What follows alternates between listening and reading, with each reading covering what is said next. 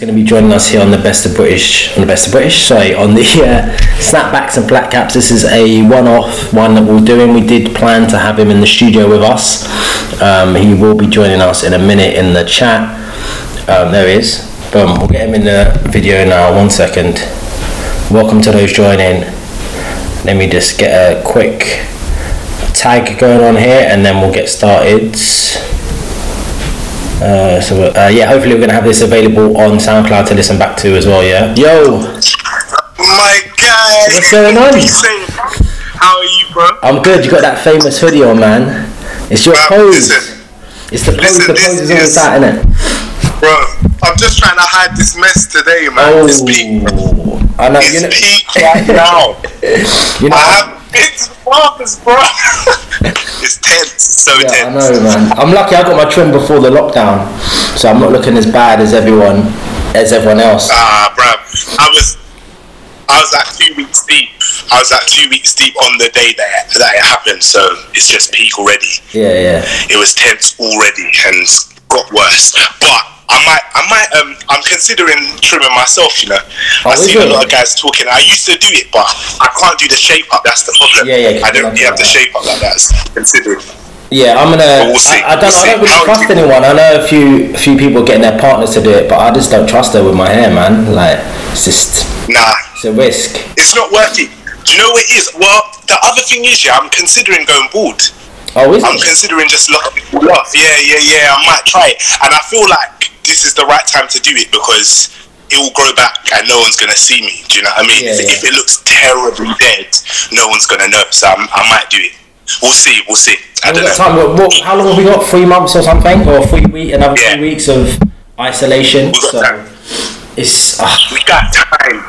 It's stressful, man. Like, even now we have to move everything that we wanted to do. We have to move it onto Instagram Live or Skype. Like, we did a podcast yesterday. Connection was bad, up, down, in and out, freezing, all of that. So hopefully, fingers crossed, it doesn't happen. But I'm hoping it's to do the time, because you know that you go on the gram at 8 o'clock and everyone's going. It's over. So, peak time. You can't get any reception. Yeah. So I'm thinking we just mix up the time, because when we did one in the afternoon, we were blessed. So. Yeah. I don't know, man. It was all good. It was all love, man. Did you see that thing I sent you? The video, the Guardian. Yeah. Yo. Do you know what? Yeah. Fam, you've sent me into a bit of a rabbit hole, you know, because I did a podcast with Iman maybe a couple of months ago now. Yeah. With Ed Miliband and Jeff, which was a super weird experience. But we did a podcast, and before we went on, I'm so bad, as you already know, I'm really bad at like emails and correspondence and all that kind of stuff. I don't really check too tough. And they'd said who the other guest was coming onto the podcast, and they'd sent a link to their videos, but I didn't watch them. I didn't really have enough time to sit down, and I thought it was like 40-minute episodes. So I didn't really watch it too tough. And then I got there and I was like, I know you from somewhere. I don't know where I know you from. And it turned out I knew her from a wedding like a couple of years back. And I watched it last night, and I watched about 10 of them. Like, I just kept going. I was like, oh my god, it's so interesting. It was such a good series of documentaries. Yeah, because I seen it and I thought, because I love watching stuff like that, because my thing is I like to read about it and everything else, and I think with the way the world's changing at the moment, and I'm at that kind of age myself where, you know, soon, in the next 5 years or whatever, I might be having kids, so I need to think about what I'm about 100% if I'm able to put it into my kids. And I know that a lot of my influence comes from my family, and subliminally it's just going into me. So there's certain things that I do now which I didn't realise that are like proper full-on like responsibility, or just dealing with certain things, especially even with mental health. I've never had any issues with mental health, and I know now a lot of people do, but I think the way I've been brought up and the way I think about myself and the influences I've had have contributed to that, to give me strong mental health. Because I know some people who have been brought up and they haven't been shown, say, encouragement, or have self-confident issues. They're like, now they're really struggling, and that kind of age, or mid-20s or 30s, where they really have to address it. So it's just it's interesting for me. And I thought the thing about the advertising as well, I'm kind of mixed, I'm kind of torn, you know, because some of it was you know, I understand what they're trying to do in that angle, in the sense of if you look on the TV, this is what you see, because women have had to deal with it for years, but because obviously as men we probably don't see it in the same way that women do. So when you hear that women are concerned about weight or their dress sense or whatever, some degree of it comes from advertising. Right. So with us, I don't think we've had the same level of influence. I think more so now, especially with social media. So if you look on, say, like they use for an example, like a watch advert or anything, or aftershave is the obvious one, right? You've got a man definition on there, suit, clean cut, look in a certain way, a singular figure, someone who is emotionless as well. So like how they're portrayed is quite interesting. But then also if you ever look at stuff with Cristiano Ronaldo is like the biggest one, because if you ask other men what they think of him, he's a sportsman, an athlete. He looks good. He like sleeps with supermodels. He makes big money, and these all linking into successful masculinity, right? Right. Yeah. So he's an icon, right, in the eyes of, especially of the modern young person, the young guy. Mm-hmm. And I was shocked when I was watching that episode at how many people said that about David Beckham as well. People were like, David Beckham is like the quintessential British archetype for a man, which was weird to me. I didn't like football growing up, so I never really, I didn't really vibe with David Beckham like that, but I get it. But I think it's the fact that he's a family man now as well. He's a businessman. He's an entrepreneur. He has the I think the family man thing plays a big part into it, and how he looks at his age.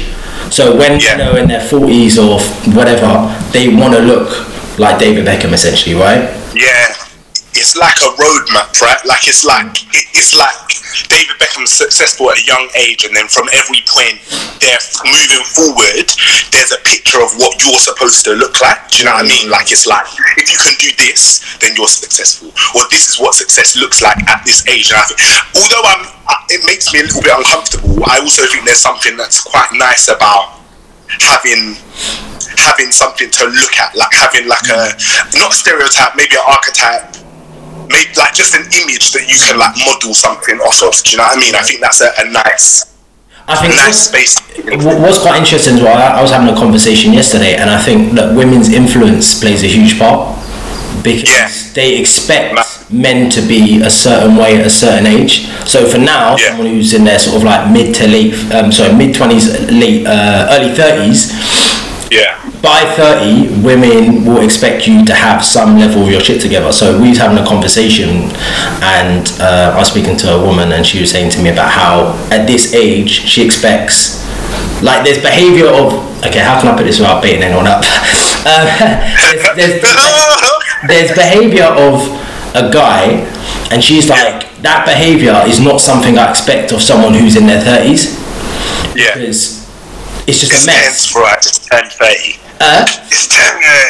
So it's just, she's just like, it's madness, because at that kind of age there's certain attributes and certain activities and certain how you go about things that you shouldn't be doing. You should have some level of, I don't know, some level of direction. I do get that, but then obviously it doesn't put that kind of pressure on men to get a certain way by a certain age. Do you know what? Like the older I get, now that I'm 30, the older I get, the more I just think life is just pressure. Like everything is just stress.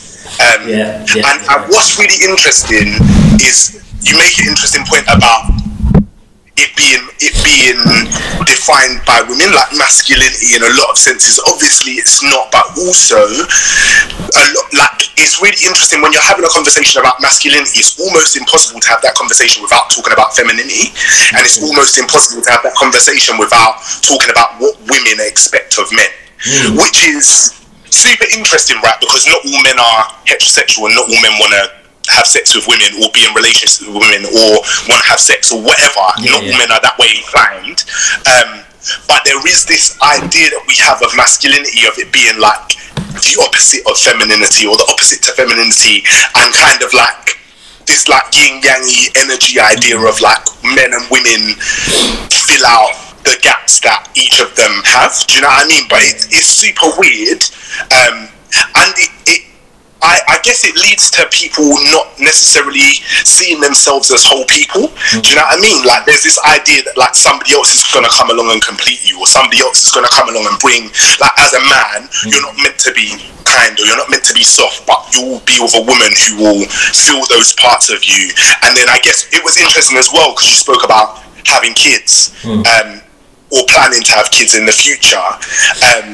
And I think there's a big part of that that's like, you look for a partner who will do all of the stuff that you can't do, or the stuff that you don't do, and often that's a very masculine and feminine energy thing, do you know what I mean? Which is weird again. So what do you think about the alpha male and the beta male complex, and do you think that exists? Oh, it's a good question. What do I think about the alpha male and the beta male complex? I think that there is... It does exist, right? Like, I see it every day.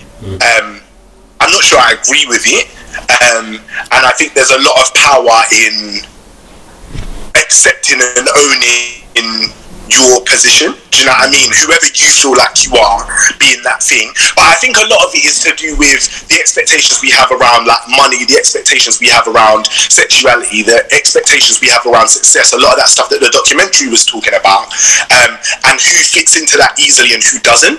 And if you fit into that easily, then you by default are an alpha male. Do you know what I mean? Like, if you are somebody who can afford to get a nice watch, if you're walking around wearing a Rolex, then the perception that you're trying to give to the world, actually, is that fair? Is that fair? I think my thing is with that is that there's a stigma of being an alpha male. That's the issue that I have. Yeah. There's nothing wrong with being successful, being in good shape, or thinking a certain way about yourself and having your own kind of values. But I think a lot of people associate that if you're an alpha male, you're almost like a Neanderthal, you're a meathead, or like you're just like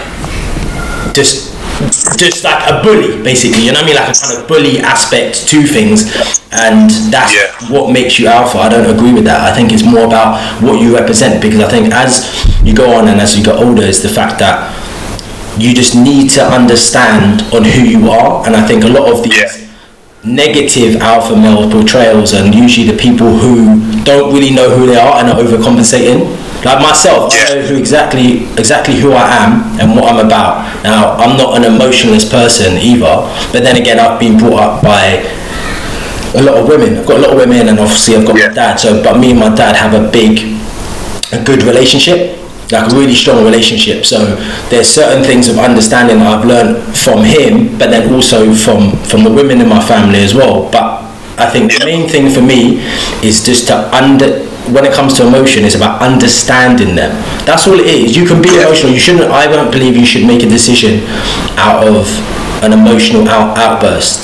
Do you know what I mean? Because I think that if you're angry, you can feel angry, but I feel like you can't make a decision based on that anger, because it's an emotion, so you shouldn't act out of that because it's not out of your best judgment.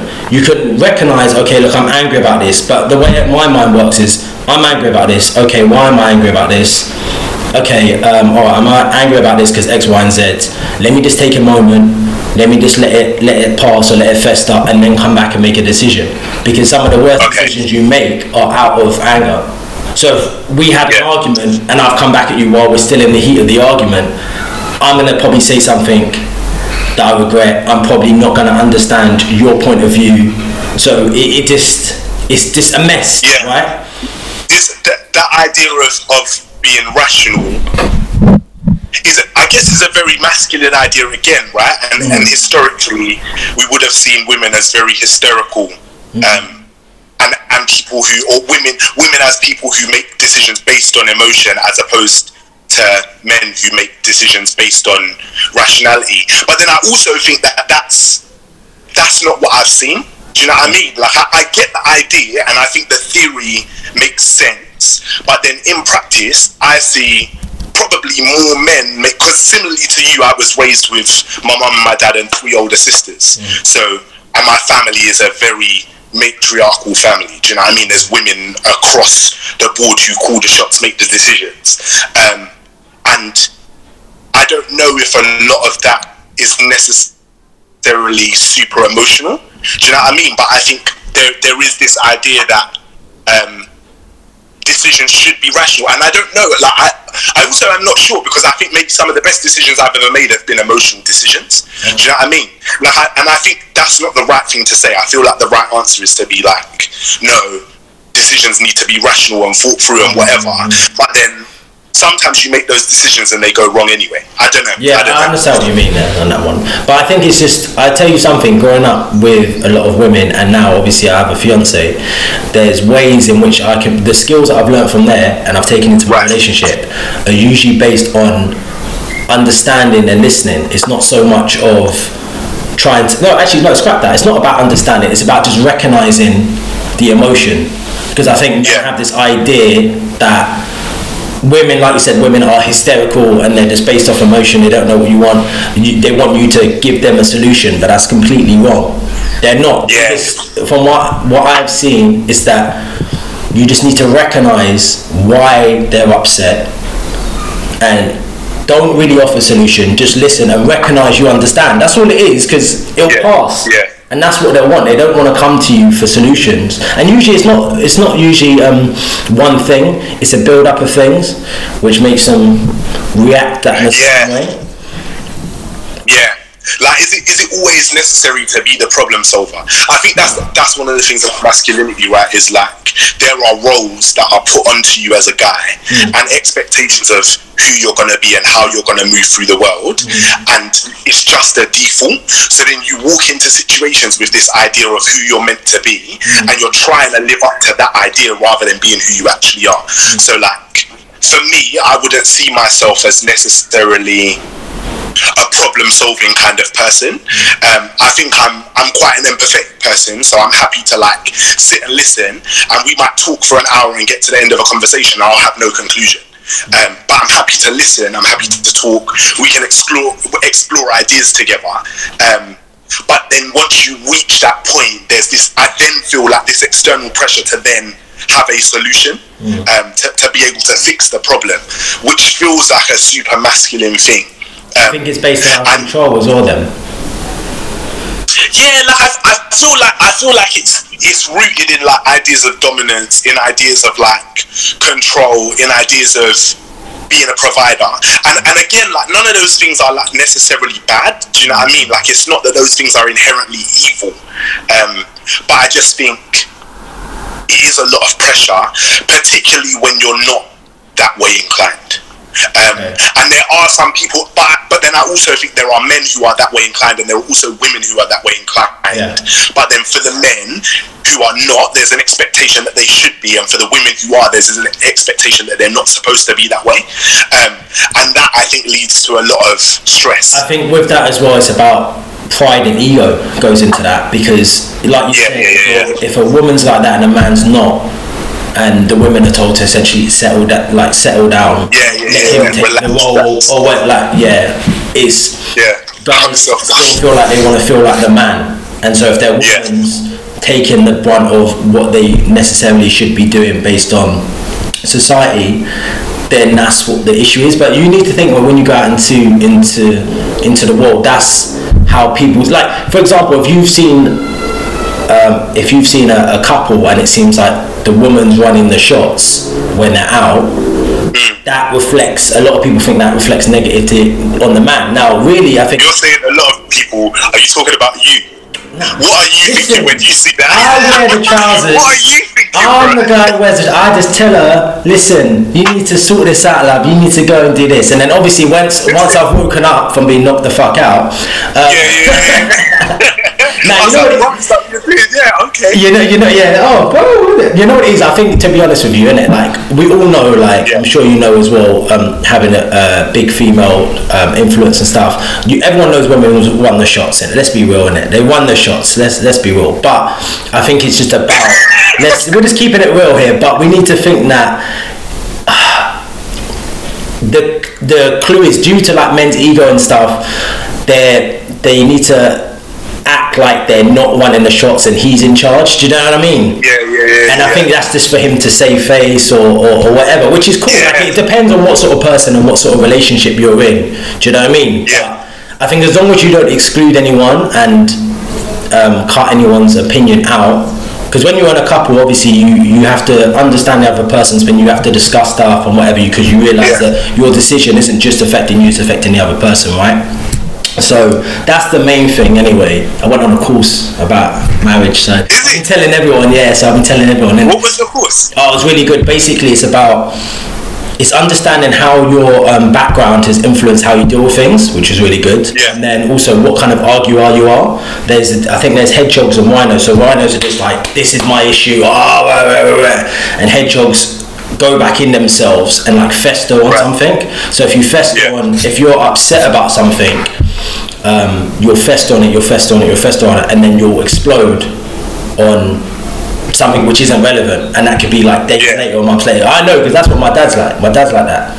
But I don't want to be like that. I'm more like, okay, look, this is, if I'm annoyed about something, I just say to her as well, look, I'm annoyed about this, don't do this, don't do that, or this is how this makes me feel, whatever. So how does that go? I feel like I'm such a non-confrontational person that like, especially in relationships, I just avoid like confrontations in any sense, where I'm like, I'd rather accept fault for something that's not my fault, or I'd rather like just ignore the thing until it goes away. But I think a lot of it's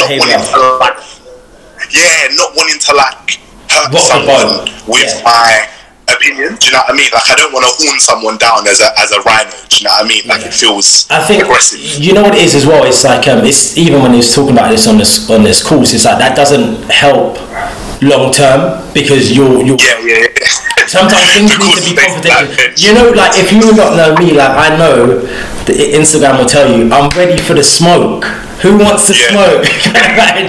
What? You want to? Do you know what I mean? So my thing is, it's only going to annoy me anyway. And what will happen is I'll sit on it, and I'll just be like, you know, it's just not good, man. Like internally, it's not good. I'd rather, it's just like, even now, like that's how I deal with a lot of people. If I had an issue with someone the other day, I'd rather just say, look, bro, this is the issue. This is what I think. Cool, you know now, so let's just move on. You know what I mean? That's not just male to female thing, that's everyone. Like, I just want to be upfront with people. I don't like people dicking me about. So if I feel something, I don't want there to be a certain energy there of just like just festering, like, okay, I'm talking to you, but I'm still kind of pissed off about that thing you did last week or whatever, you know. But passive aggressive. It does, it's crazy, because your household actually does affect how you argue. Because like my mother-in-law, she's very much like, oh, I don't want to rock the boat.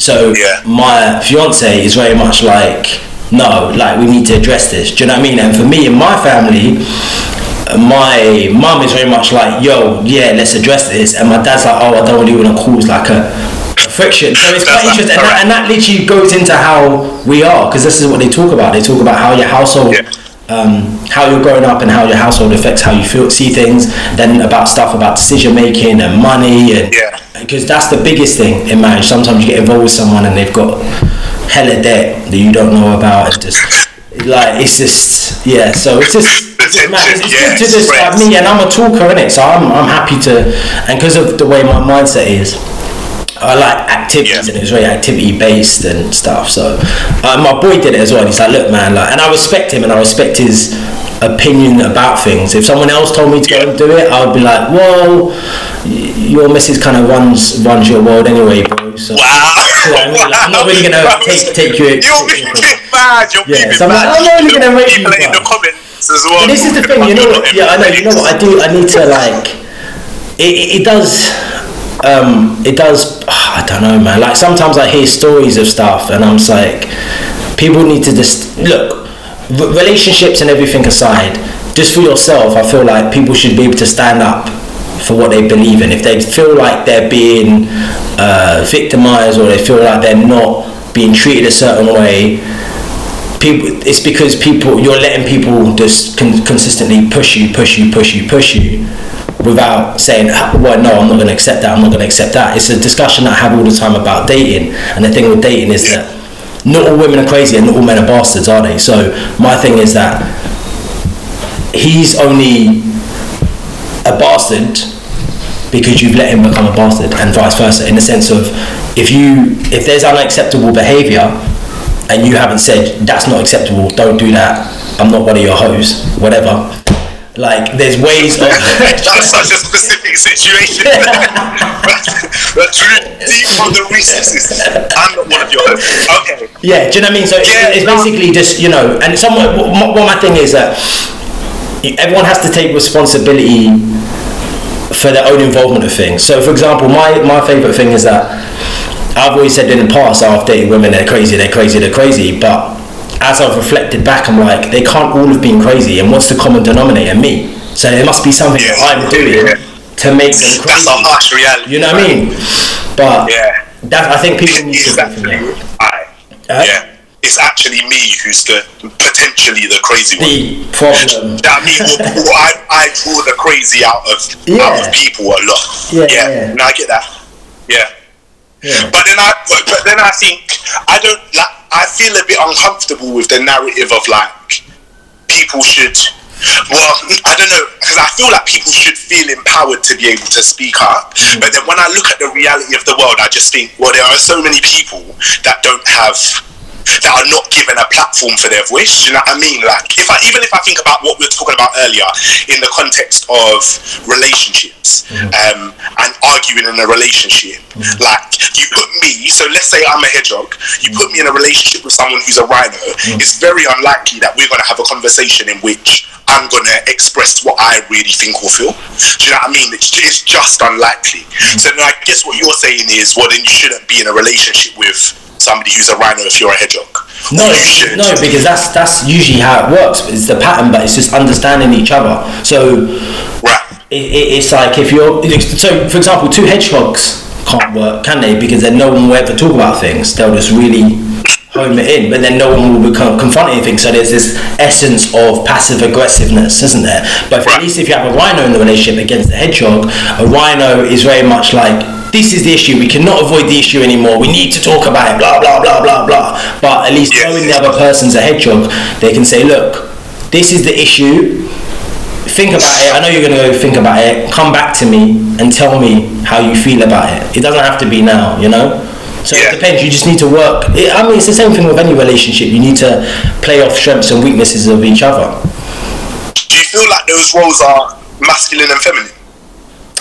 No. In your mind, you actually... No, not at all. Because you said your dad was a hedgehog. Yeah, I'm a rhino. But so I'm not, but I think I don't know why I am actually, to be honest. I think I used to be a hedgehog and now I've kind of become more of a rhino.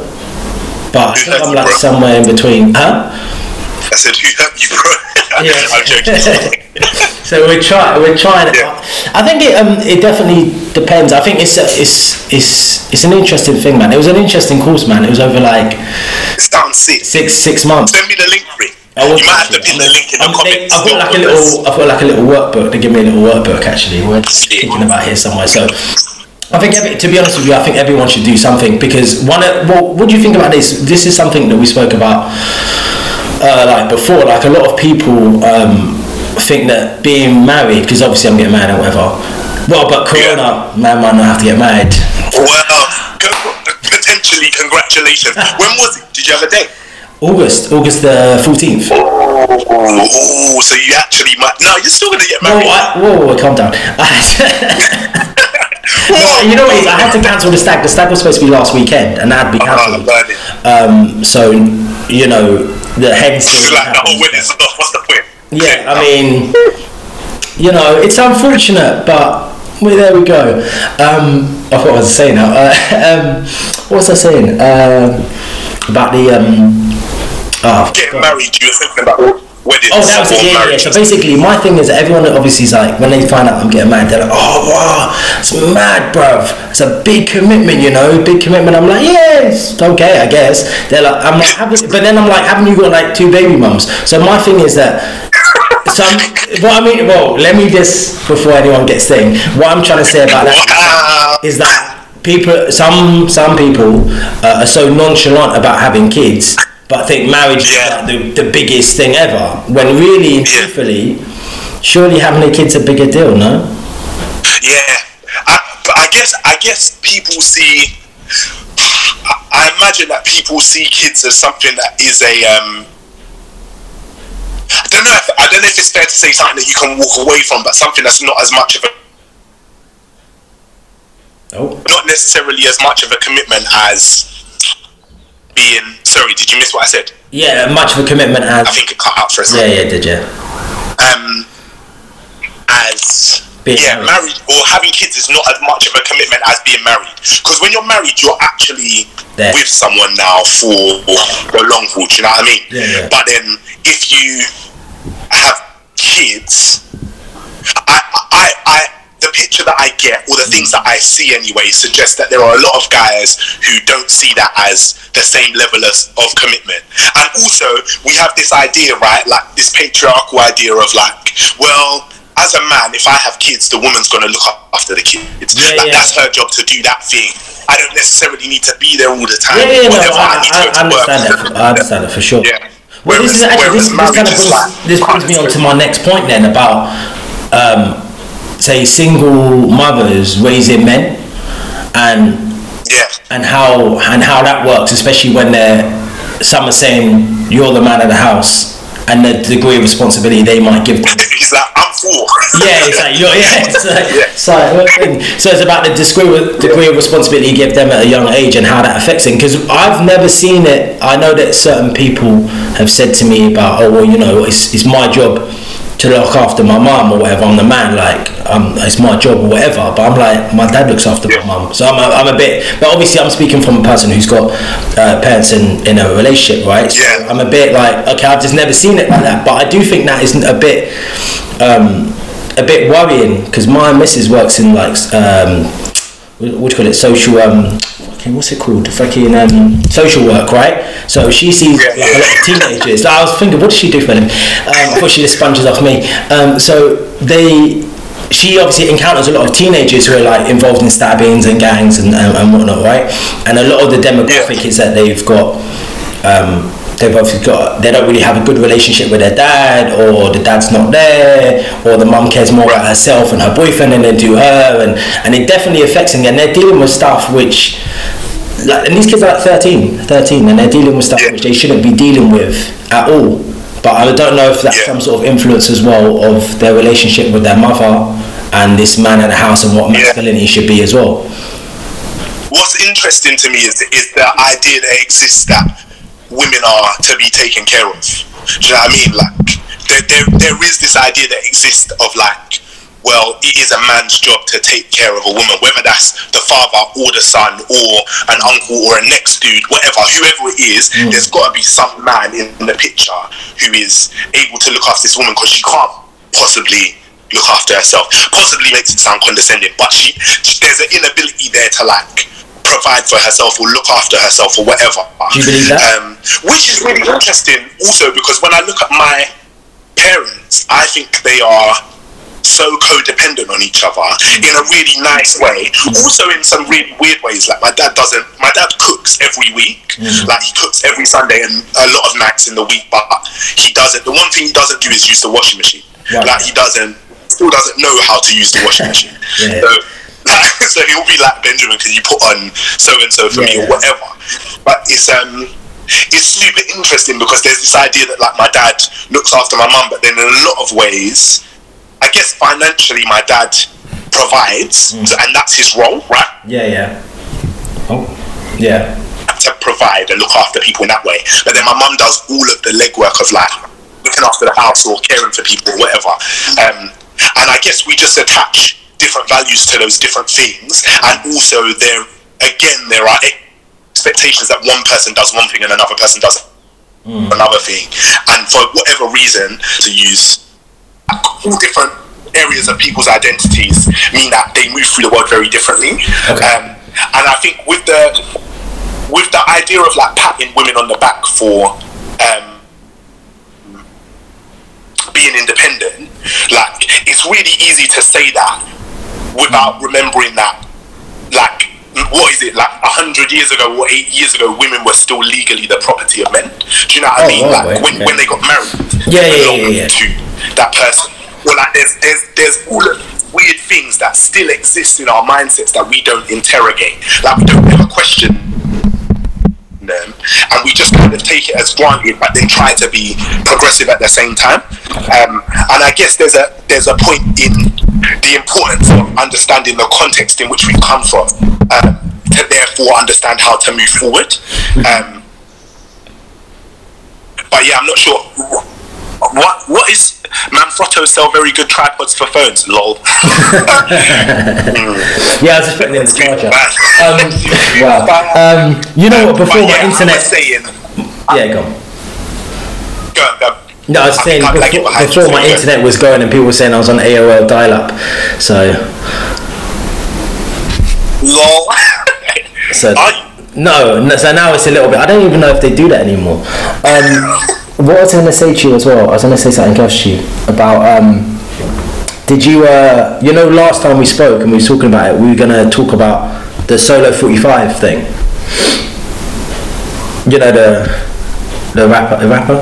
Oh, he's loading. No, it's loading. What a time to load. Hold on, let's have a look, man. Are we still with me? You still with me there? It cut a little bit. Solo 45, what did he do? What did Solo 45 do? Solo 45 was the guy that you had. He had like 52 counts of. Yeah. I think it was 21. Stuff, right? Very trigger warning. 21 rapes, 5 counts of false imprisonment, and obviously they sentenced him and he went to jail. Obviously that's mad. Oh, I've frozen it. Yeah, that's Solo 45 as a rapist. You're loading. Sorry, you're loading at the moment, so we'll try and keep it on. I might have to cut it and start it again. I might do that. Solo 45 thing, and what happened, and how he went to jail, obviously, and stuff. I don't really know what to make of that, actually, to be honest. I don't know. What do you think?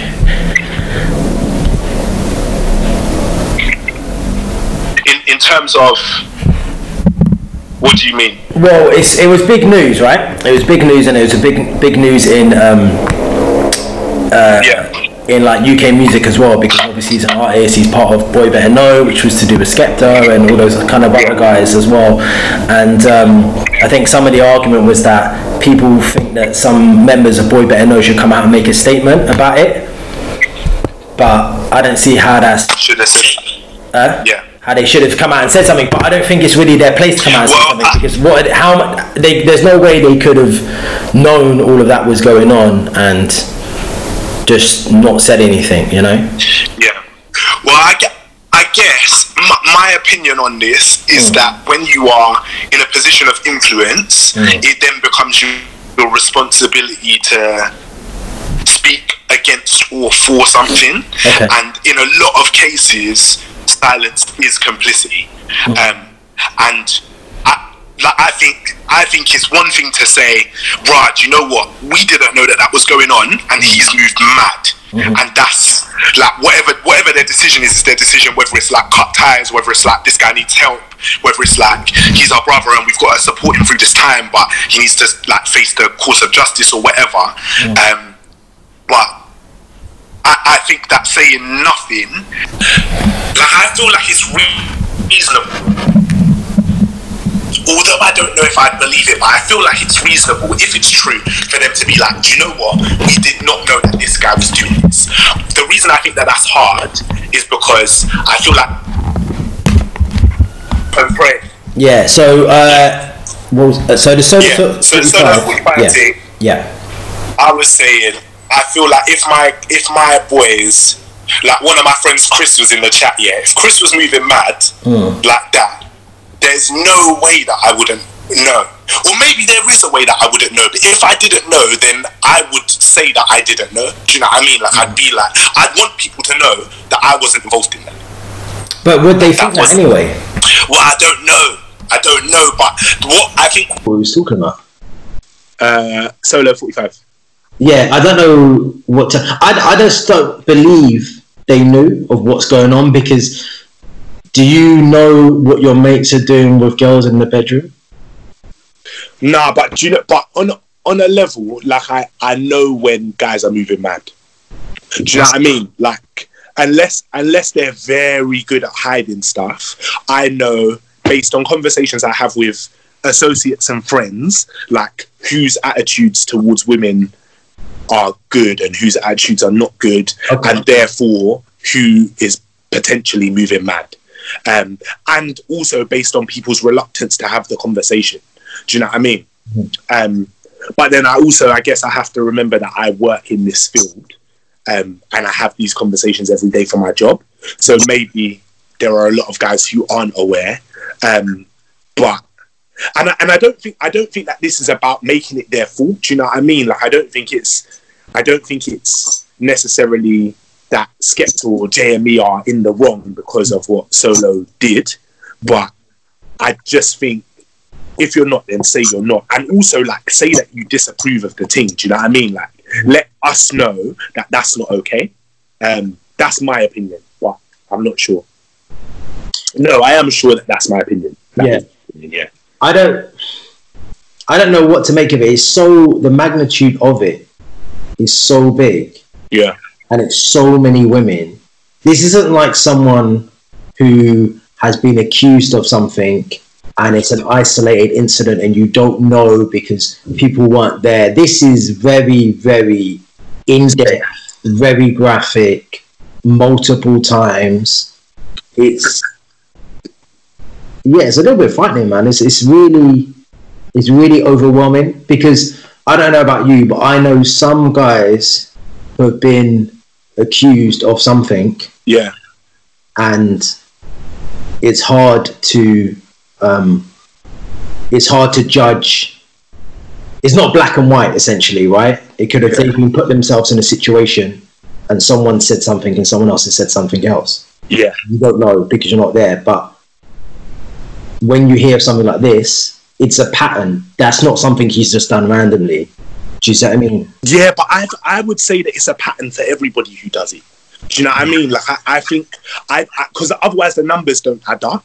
Like, the amount of rape cases that we see or rape accusations that we see versus none of our friends are raping people, like, it doesn't make sense. Do you know what I mean? Like, we must know, if every woman I know, or almost every woman I know has experienced some form of sexual harassment or sexual violence throughout her life from the age of 16 to 30, then it's likely that guys I know were doing that stuff. Do you know what I mean? Like, to me, and I think that kind of protectionism is what makes it dangerous. Like, when we look at people and we're like, oh no, he would never, or like, oh no, he doesn't, but then we don't ask the question. Like, we don't challenge, we don't interrogate what's going on or ask how our friends' sex lives are or whatever. Like, I think avoiding the conversation is just a ground for all of that kind of stuff to fester.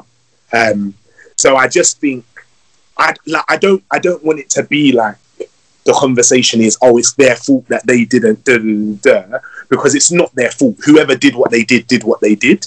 But there is some kind of level of accountability that I consider, like, when it comes to, on one level, friendship, and on another level, work. Like, I don't want to be friends with anybody that's moving mad, and I don't want to work with anybody or be associated with anybody that's moving mad. Do you know what I mean? So, like, I know with my colleagues, I don't know the ins and outs of their lives, but I have enough of a picture of them to figure out whether I think that they're moving mad or not. And if I think they're moving mad, then I'll question them about it, or I'll ask them about it, or challenge them about it. Do you know what I mean? And I think if we got to the point where all of that had happened, or nothing, like I'd never said anything, and then it came out that somebody that I trusted had moved mad, I would feel like I'd need to speak on it. Just in terms of, one, protecting myself, but two, like, making sure that other people know that I don't think that that's okay.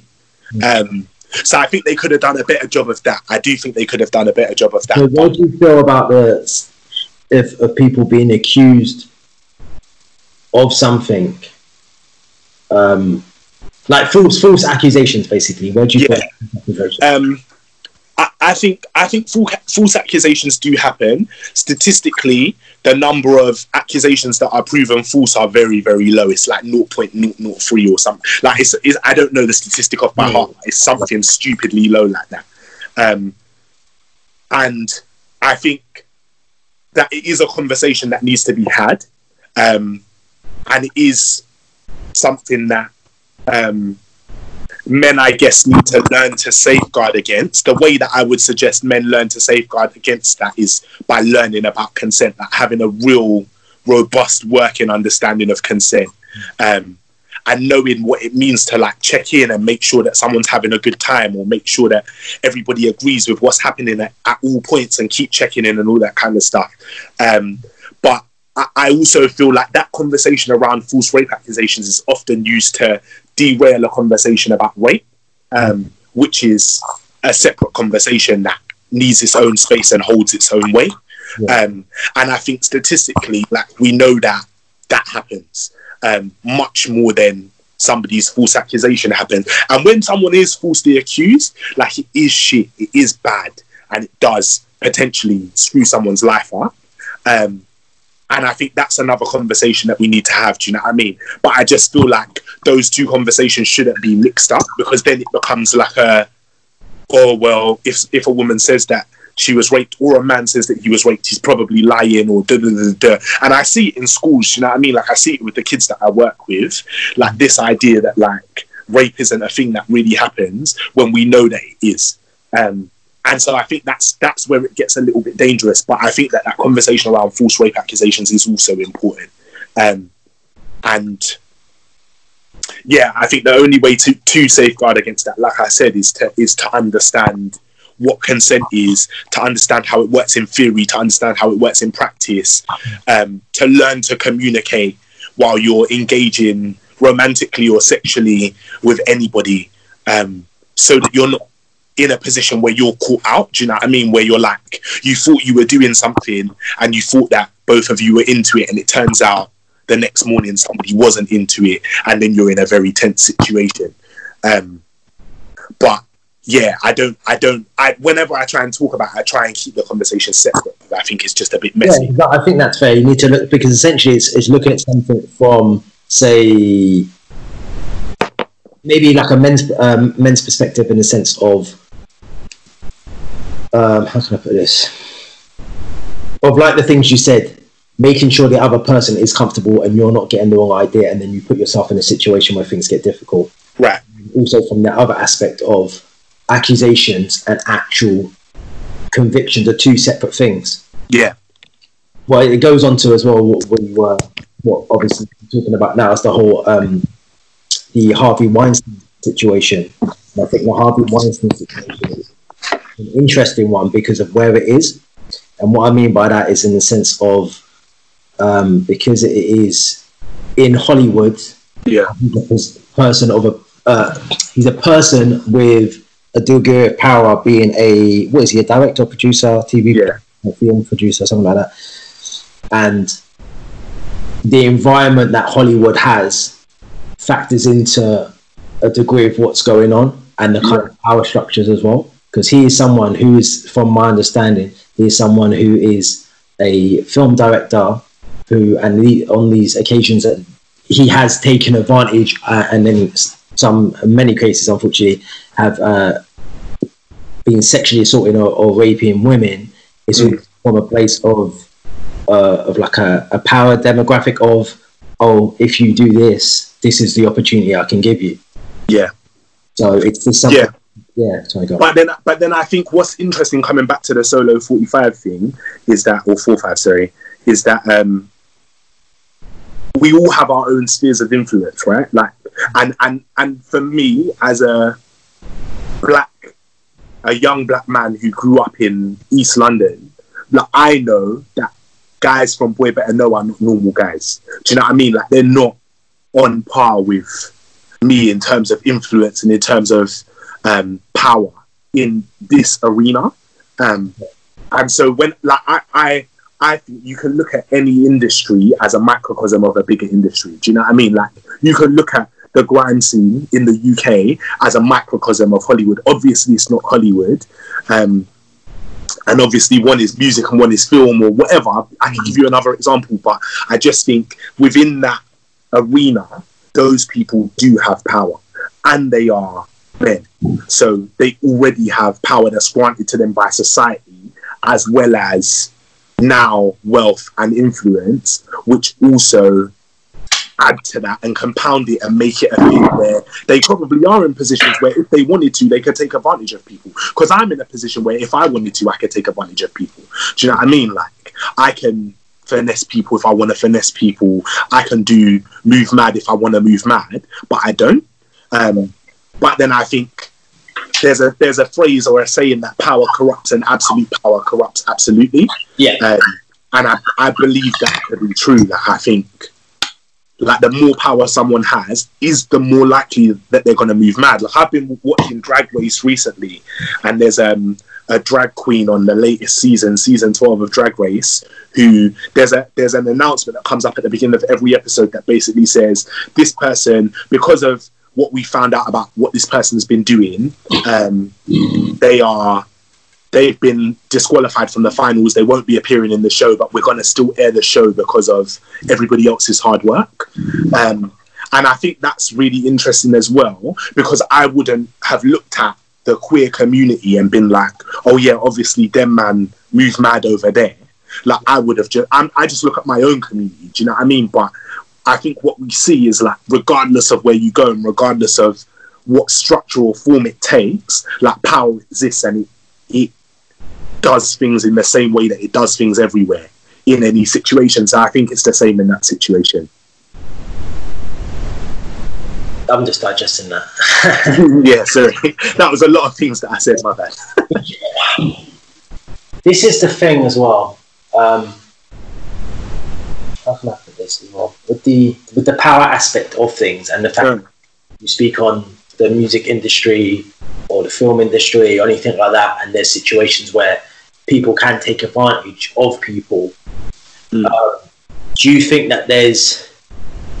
I'm trying to put this without it sounding a certain way. Yeah.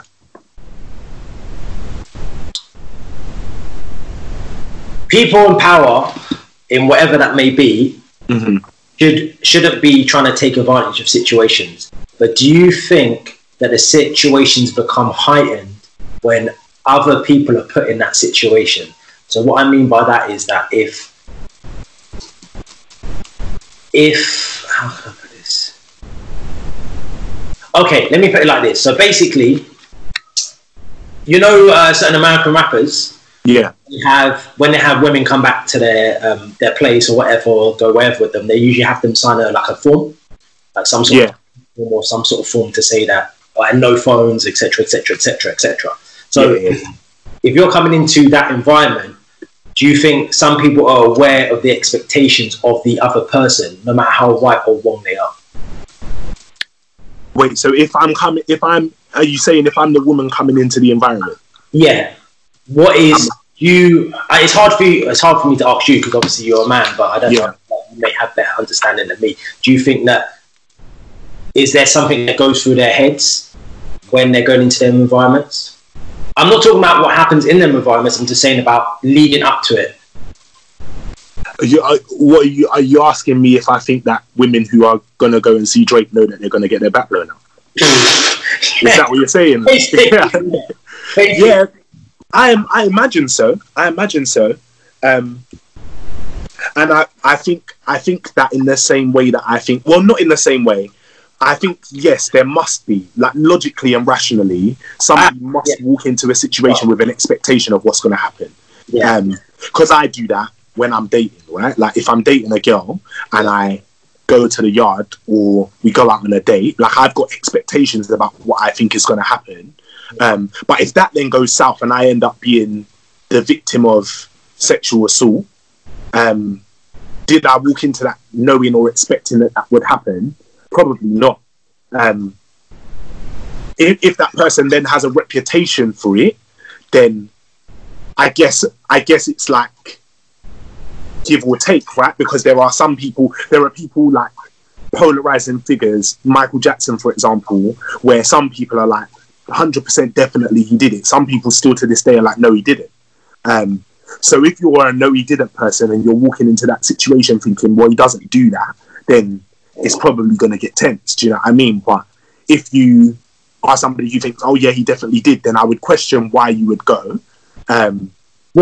just to stop you there, that just goes back to what we were saying about money and power and the rest of it. Because even if you look at it from a smaller perspective over here, and you're talking about, say, footballers going here or inviting them into VIP to drink with them or whatever it may be, there's each person in that scenario has their own selfish reasons. The selfish reasons from a footballer is probably going to be like, yeah, we want some nice girls around us, or we want to potentially do more. And girls are thinking, I want to be seen with some footballers, I want free drinks, however you want to put it. But each person has their own agenda, right?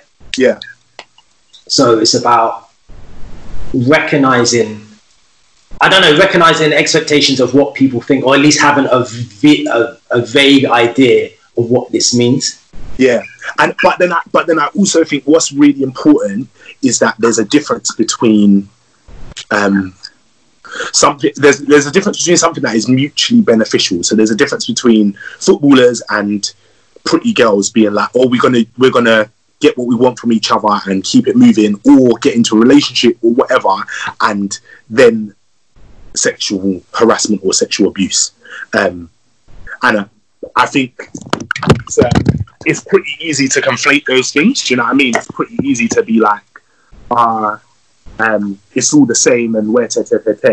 But I don't think it is, and I think there's a point where, like, or this is a better way of explaining it. I think that there are some decisions that people make that I wouldn't necessarily make, or some decisions that people make that I would, if I was not in a space where I was actively trying to be non-judgmental, I would form a judgment of that person.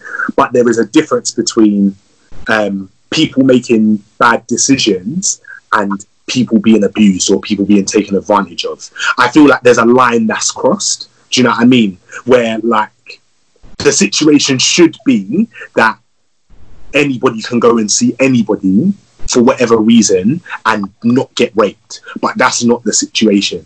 So for us to talk about it like it is seems a bit like, you know, the phrase victim blaming, and people always talk about, like, oh, like, we always blame the victims of a crime rather than blaming the perpetrators. Like, I do think the person who does the thing that's mad is the person who's wrong, and regardless of the reason why the person that was the victim was there, or what they were trying to achieve, or what they were trying to get out of it, that doesn't mean that they should have been in a position where that thing should have happened to them.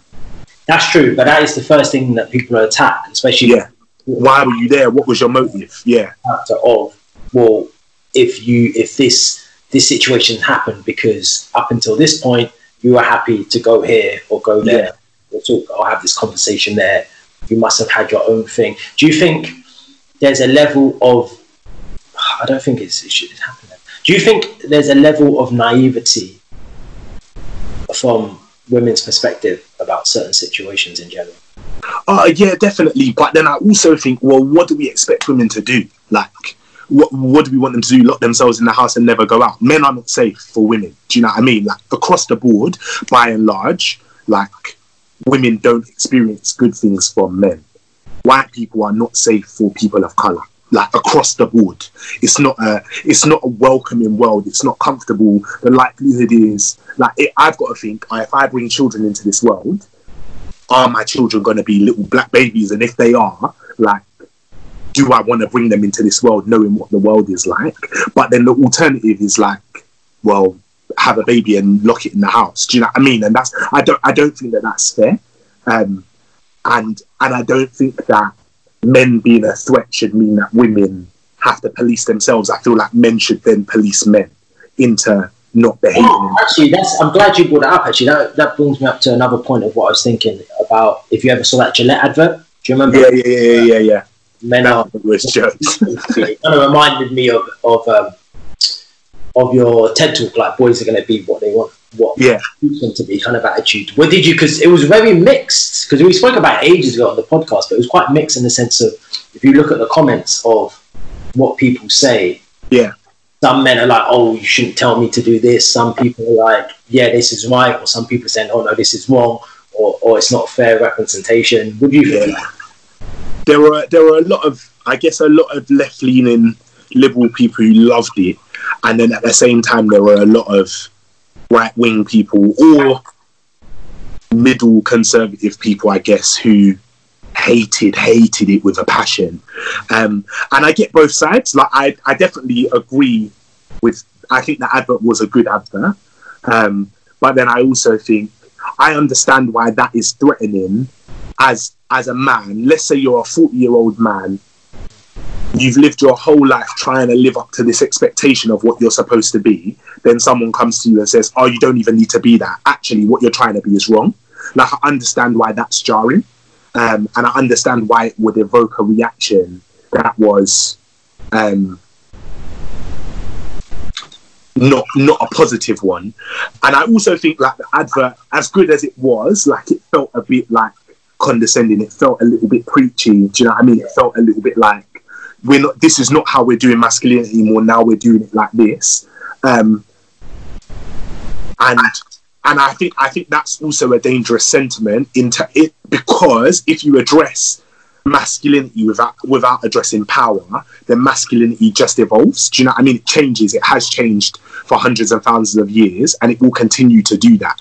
So until we actually talk about power and the abuse of power, masculinity, no matter what it's meant to be, is going to be corrupted in a way that is linked to power and therefore is dangerous. Do you think there's a big link then between the abuse of power and masculinity? Well, I think the link between the abuse of power and masculinity is patriarchy. So I think that there is a system that in the world that we live in today that prioritizes men because they are men, and allows men to navigate in ways that it doesn't allow women to navigate. And then that is abuse, and that is what then people talk about as toxic masculinity. But I think to talk about toxic masculinity without talking about patriarchy is a very dangerous thing to do, because it basically just becomes a conversation about why men are shit, without acknowledging the reasons why men are actually shit. Do you know what I mean? Like, it's like, oh, men cheat on women, but without looking into why that happens. Not that there's an excuse, and not that men should be excused from that. But I think if we want it to be a productive conversation, there are a specific set of steps that have to be taken. And I don't feel like the Gillette advert took those steps, hence the reaction. But I also feel like even when you take those steps, there are people that don't like it. Because it's their identity. Do you know what I mean? Like, for the guy who does see himself as alpha male and is seen in his community as an alpha male and has gotten power by bullying and intimidating people, like, to then say to him, well, actually, no, the empire that you've built is bad because you've done it this way. Like, that is a direct threat to that person, and there's no reason why they would be like, oh yeah, no, you're right, I agree. I think more often than not, the response is going to be, nah, fuck off. But then there's is it Audre Lorde's, the book, the Master's Tools will never dismantle the Master's house. And I don't know if I've misquoted there. Let me just check quickly.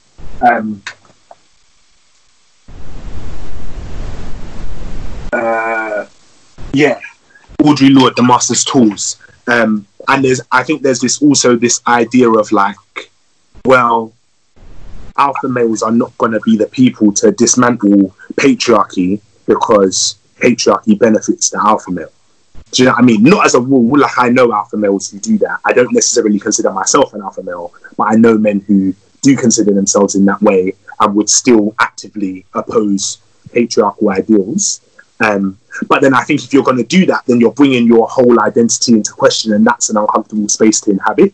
So, the thing as well, if you consider yourself an alpha male, surely that can only benefit things, because then that means you're in a position, a sort of leadership position. So you should be able to speak to other men from a perspective where they understand, where they can say that, look, this is wrong. You shouldn't be doing this, or you shouldn't be saying this to women, or treating women like this, because other people will listen because you're in a position of leadership. Yeah, I guess based on the assumption that people listen to alpha males. Do you know what I mean? Like, because I don't. If I see someone who comes into a room and brings that kind of energy into the room, like, more often than not, I'm like, I'm gonna laugh at this person in the corner and then ignore them. Or, do you know what I mean? Like, that sounds pretty horrible, but like, I don't. That energy doesn't rub me the right way, and I definitely don't want to take advice or tips from that person. Just because it's not the like, I growing up was a kid who had problems with authority. Do you know what I mean? So I was the kind of kid who was like, no, you don't tell me to do whatever just because you're the teacher. It doesn't mean that you're right. And so I guess like there are some people who respond really well to that, and there are other people who respond really badly to it. But I think there's got to be a varied approach, and I think there's got to be people to speak to all types of people. I don't think that like David Beckham is going to come in and fix toxic masculinity. Do you know what I mean? Like I feel like there are people who even David Beckham doesn't reach, and we've got to find people to speak to those people as well, in the same way that it would be super helpful if David Beckham would speak to the people that he does reach, right? So out of the current celebrities now, who would you think is a good example of sort of paving the way and letting people know? So do you know what? It's so hard because I believe in role. Like you can pick an example, like maybe an element of someone's character, and say, "Oh, this person does this, and I like that." So, for example, Terry Crews was a really good example of men being vulnerable, and it was so because he was so physically dominant, so physically like intimidating, but then was also like, well, I experienced sexual harassment and I cry and I'm emotional and blah blah blah blah. And I think that was very freeing for a lot of men. But the problem is that when you put Terry Crews on a pedestal, inevitably he's going to fall off, like he did when he tried to silence Gabrielle Union and was like, I don't know, if she was saying basically the organization we worked with was racist, and he was like, well, they weren't racist to me. And I think the problem with role models is that people are human and people are fallible and they will fail at one point or another. Do you know what I mean? So I try not to put people in a position where I'm like, look at this person, he's the example of what we will need to be now. But I do think there are examples that we can see in the ways that people behave, whether it's like the ways that they handle their money, or it's like the ways that they relate to women, or it's the ways that they handle their relationships. But then also, again, like we only know what people show us, right? And I guess behind closed doors, a lot of people are doing a lot of stuff that is very scary and very damaging. And someone has to be doing it because it is happening. So I try not to like herald people as, myself included, like I try not to be like the spokesperson for positive masculinity, and I try to humanize myself as much as possible and be open and honest about the mistakes that I've made and all the crap that I've done, because I don't want anybody to look at me and think that I've got it right because I haven't and I fail. Do you know what I mean? Everybody fails, yeah. So I do think there are examples. Like I said, Terry Crews. I think Justin Baldoni is one. Like locally, I think Jordan Stevens is a good example of somebody who is using their platform and their influence to further a conversation.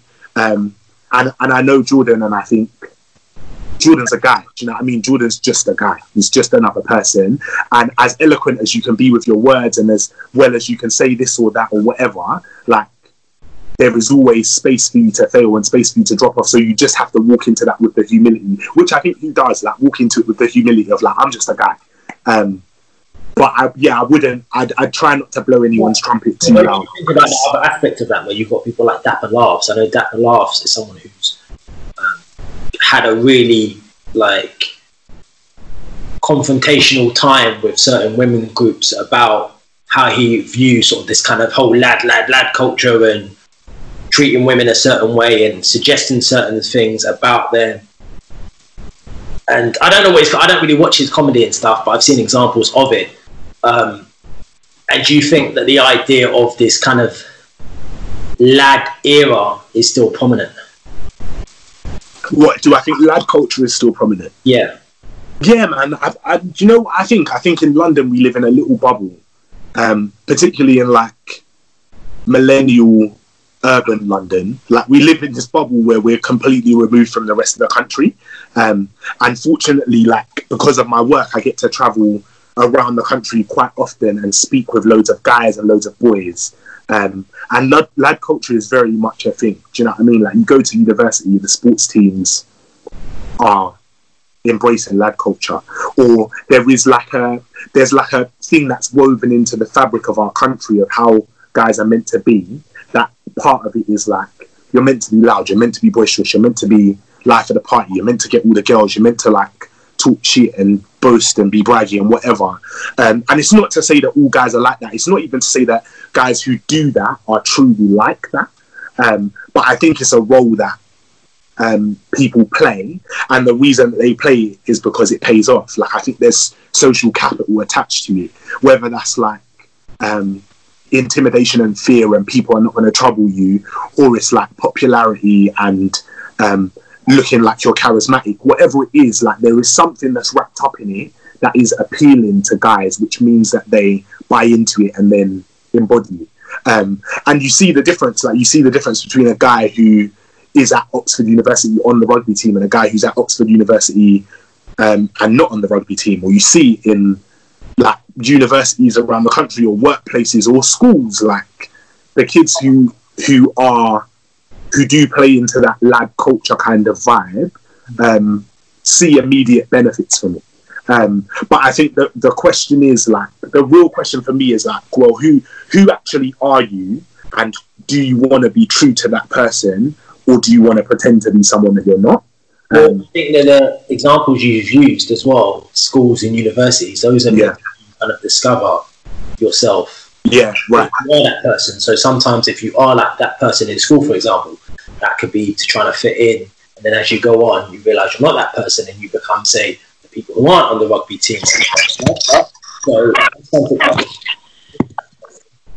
is. So that's just another thing of, do you think that let me rephrase it then. Do you think the kind of, because the examples you use at school, university, which are quite fairly young. Yeah. Right? So do you think the lad culture is more prominent in our age group?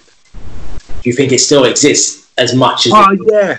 No, 100%. Like, I think the best place to see lad culture, if you want to see it, is probably in the workplace. Yeah. And I guess in a lot of ways it depends on where you work.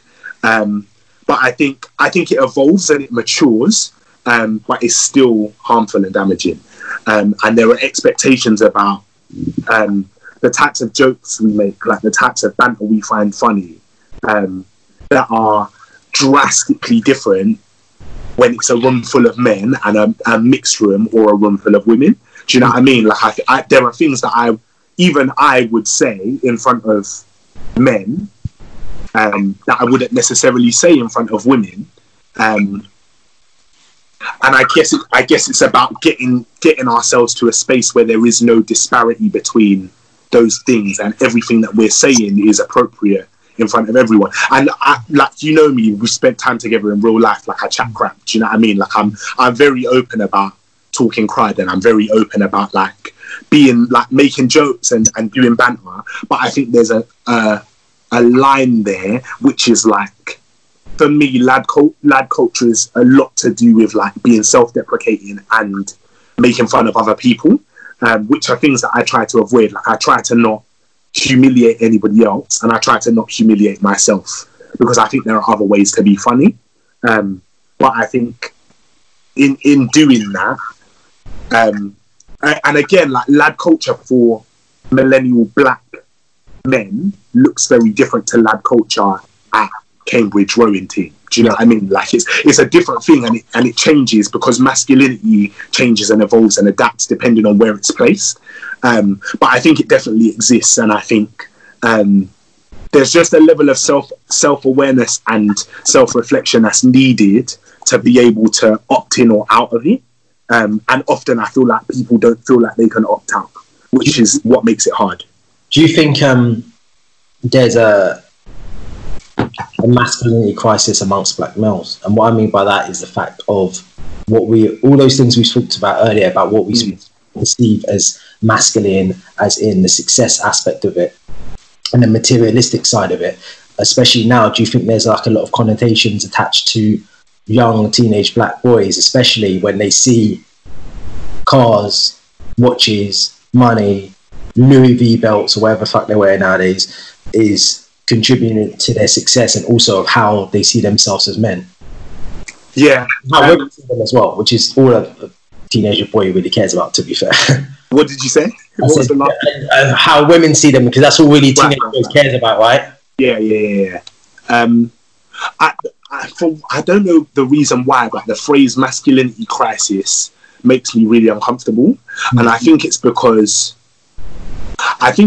it feels like it demonizes the men rather than the system. And in my mind, I tend to think a lot in systems. So I think, like, if we look at like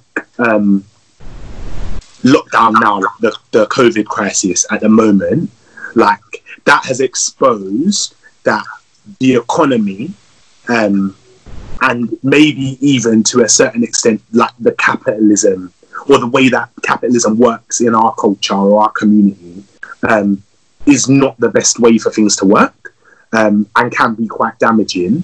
Do I think that means that there's a money crisis? No, not necessarily.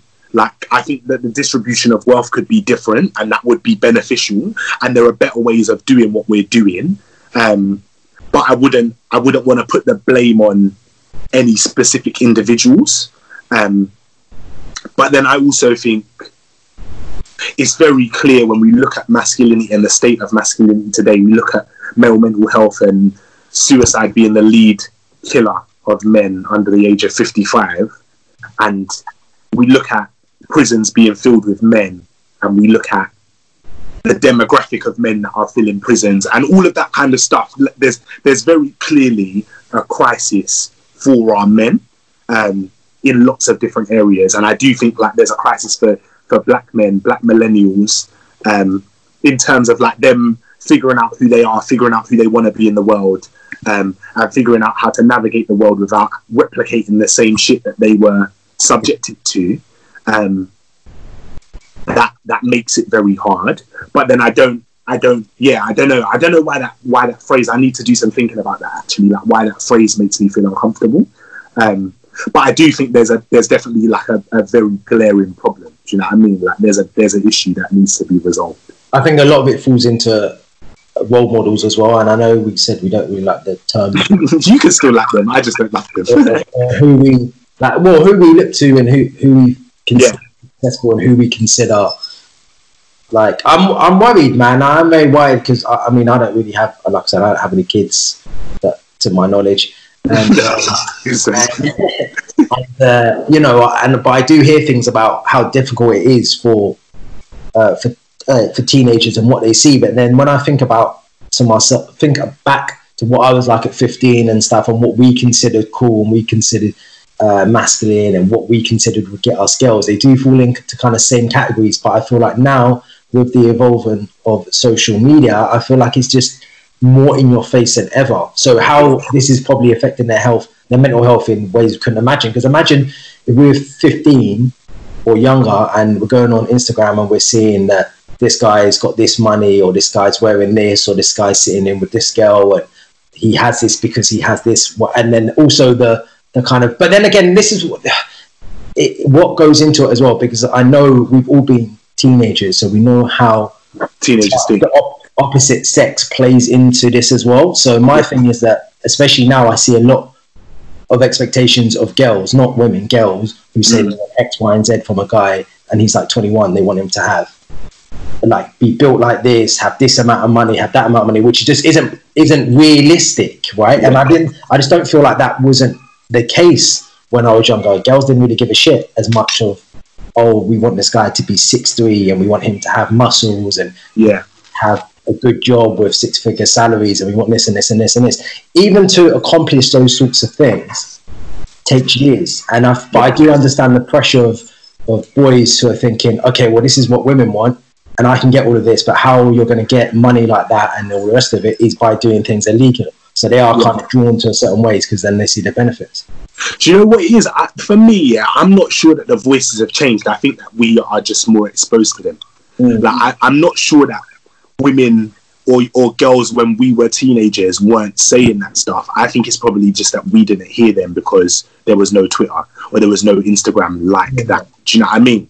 And I think it links back also to what we were talking about with the Boy Better Know stuff, which is that the age that we live in now is an age where people are talking all the time. It's information overload. So it is important to say your piece. Do you know what I mean? Like when we're living in an age where everybody has a platform and everybody has a voice, or everybody has access to a platform, sorry, not everybody has a platform and everybody has a voice, but everybody has access to a platform and access to have their voice amplified. Not everybody, but some people have access to have their voice amplified.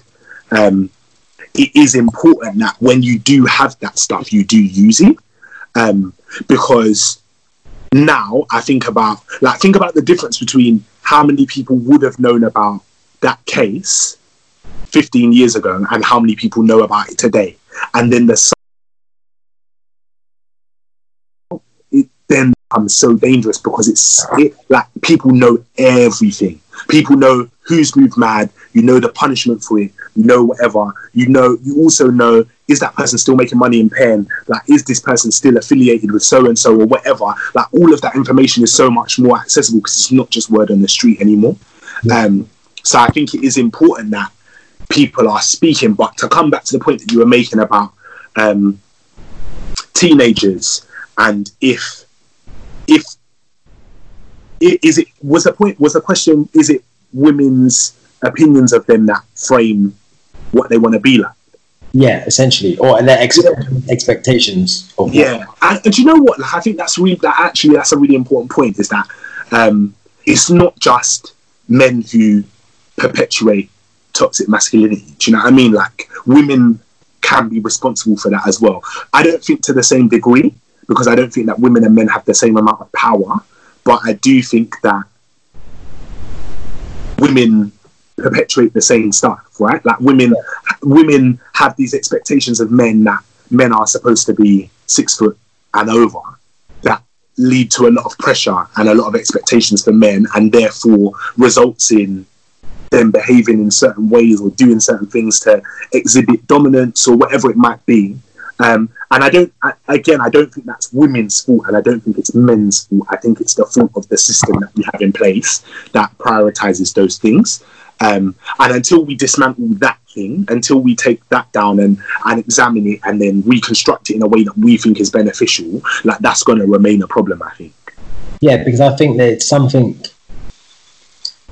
I understand what you mean from both aspects. It's a society issue to a degree, but it's just so mad now. I'm so glad I'm not like a teenager now, because it's big.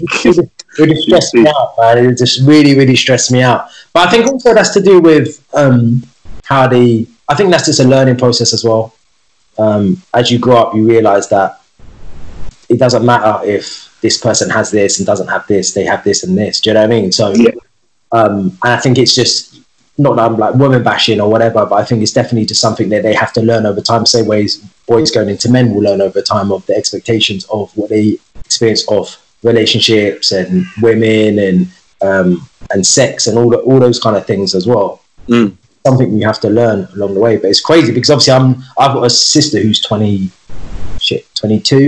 so she's that kind of uni group of everything, right? So I'm a good 10 years older than her, and I'm like, this is crazy of how things have changed so much. What is TikTok? How does your world work? Like, it's mad. It is mad. But then I also think it presents us with a unique opportunity to like affect change. Like the amount of impact we can have and the amount of influence we can have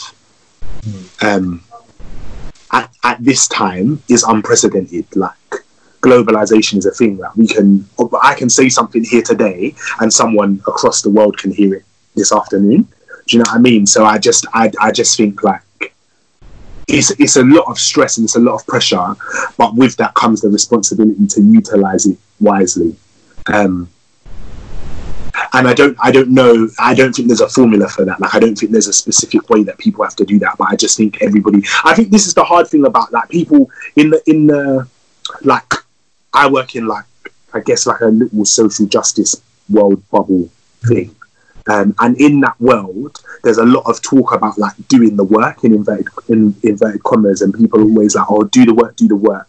But there is, I think the hard thing is that there's not really any guide to doing the work. Do you know what I mean? Like, it has to just be genuine reflection and genuine like exploration, and then affecting change in that way.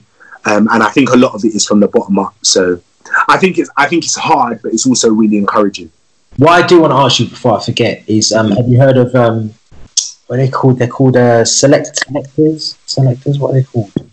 Oh, that's really going to annoy me. There's a thing basically which is like a like some sort of like group, and they're called like select men. Is it, or selectors, or seeker? Oh, what is it? What do they do? Basically, they're usually the word for it is basically like involuntary celibacy. Oh, incels. Incels. That is. Yeah. And I'll Incels. it's driving me crazy. Incels. Yeah. Involuntarily celibate. It's mad. Yeah, I watched some stuff on there as well, and I was watching one of, have you ever seen those things of Ask Me Anything, of that series, and basically two opposing views, and then they're people on each side of a screen, and so questions without seeing them and stuff. Anyway, the point I'm trying to make is I've just kind of stumbled onto this. I saw a few documentaries about it. I'm thinking, I don't know if you all have the answers for this, but I'm just trying to understand, what do you think takes someone to that stage? Do you know what? Like I did a really interesting. I was on a podcast or on the radio. I think it was on One Extra, and it was following a documentary that come out about incels. We were talking about it on the show, and it was so interesting because we got in there, and I think initially like people wanted to like run jokes, and I like the place that I ended up in was like, actually, like, if I'm being honest and I'm being realistic, I have no understanding of what someone's life experience is like if they genuinely believe that they are involuntarily celibate. So we're talking about somebody a man who wants to have sex with women and believes that for whatever reason they are so like unattractive to women that women won't have sex with them. And I don't know what that feels like, but I imagine it's a very dark place. I imagine it's very painful. I imagine it's very scary, and also not a space that you can communicate fear, because fear is weakness. And based on the fact that the ideal is attracting women, men don't want to look weak.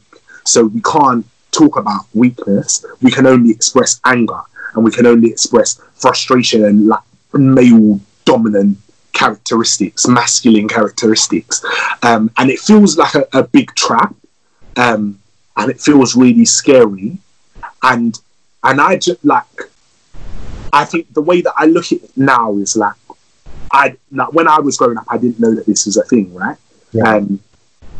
But I do know now that there are teenage boys who are accessing Reddit forums and 4chan forums and reading incel manifestos. Do you know what I mean? Like they're taking this information in, and their hatred for or towards women is growing, and there needs to be some kind of intervention. I don't know how you save people who are already at that point, but the people who are on the journey to that position, like, I think if you can have a conversation with them, you can change the tide. And yeah, I have a lot of like I guess empathy for those people, because I just think that must be a really hard position to be in, to like genuinely want to form meaningful connection or just want to have sex and not feel like you can do it. Must be tough. I think a lot of it as well comes from self-esteem, self-confidence. Bad experiences, poor male relationships. Yeah. There's a lot there. Like when I watch it, I'm just like, because obviously I've never felt like that or ever been like that. So I'm watching it but I don't understand, why don't you do that? And then I look at their experience and then I look at my experience, and I think it's more about how they deal with the rejection. Because no one starts off like that. It's just that you've had rejection. It's important to understand how to deal with it, because you can turn yourself into a victim by not fully understanding how to deal with personal, professional, and romantic rejection. Yeah. And I think there's like we see the dark side of it, which is like this. There's a whole industry now that exists of around pickup artistry, and around like learning, being a man and basically learning how to twang women into having sex with you. And again, like, I just think, like, it must be, like, I know if I think of myself, like, I want to be liked for me. Do you know what I mean? Like, I want people to like me because they like who I am. And I'm relatively charismatic. And I'm, like, loud and bubbly, and, like, I make people laugh. And so, like, I can walk into situations and quite easily feel popular. But if I didn't have the ability to do that, I'd probably be a very different person. Do you know what I mean? And I think a lot of these conversations become demonizing people without considering the experiences that have led them to the place that they're at. And I don't think the experiences that have led them there excuse the place that they're at, but I think they make sense of it and they help us to figure out ways to help those people. So I think in terms of the incel conversation, like, when I look at that kind of community, I just see a bunch of guys who need help. Do you know what I mean? Like, I see a bunch of guys who, like, want to know how to achieve this dream of masculinity that they've been sold that is not applicable to them because they don't have the looks, or they don't have the charisma, they don't have the personality, and that is tough. But I think, like you said, a lot of it is to do with, like, past male relationships. A lot of it's to do with self-confidence and self-esteem issues, but the solution there, I don't think, is to laugh at those people. I think the solution is to, like, help them build self-esteem and help them learn how to build interpersonal relationships, and be comfortable with themselves, and then we'll see change in that area, I hope. And just before, actually, bloody hell, it's almost 3 o'clock. Yeah, it went super fast. I know. What I was going to say to you is that, I know you mentioned the pickup artists and that kind of community. Do you think, well, let me phrase this. I think there's always a bit of a negative attachment when people start talking about, let's say if you're a guy and you're involved with lots of women, or you sleep with lots of women, a lot of people, men and women, sometimes presume that's just a negative thing and there's something wrong with that person because they're doing that. I don't really agree with that.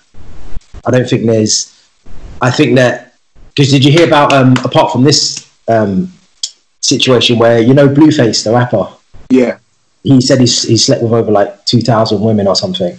Yeah. And that's just, I mean, I don't know how to count of that, but my thing is that a lot of people, when I saw that video, a lot of people saying about soul ties and the fact that, he's only 18, like, why would he be doing that?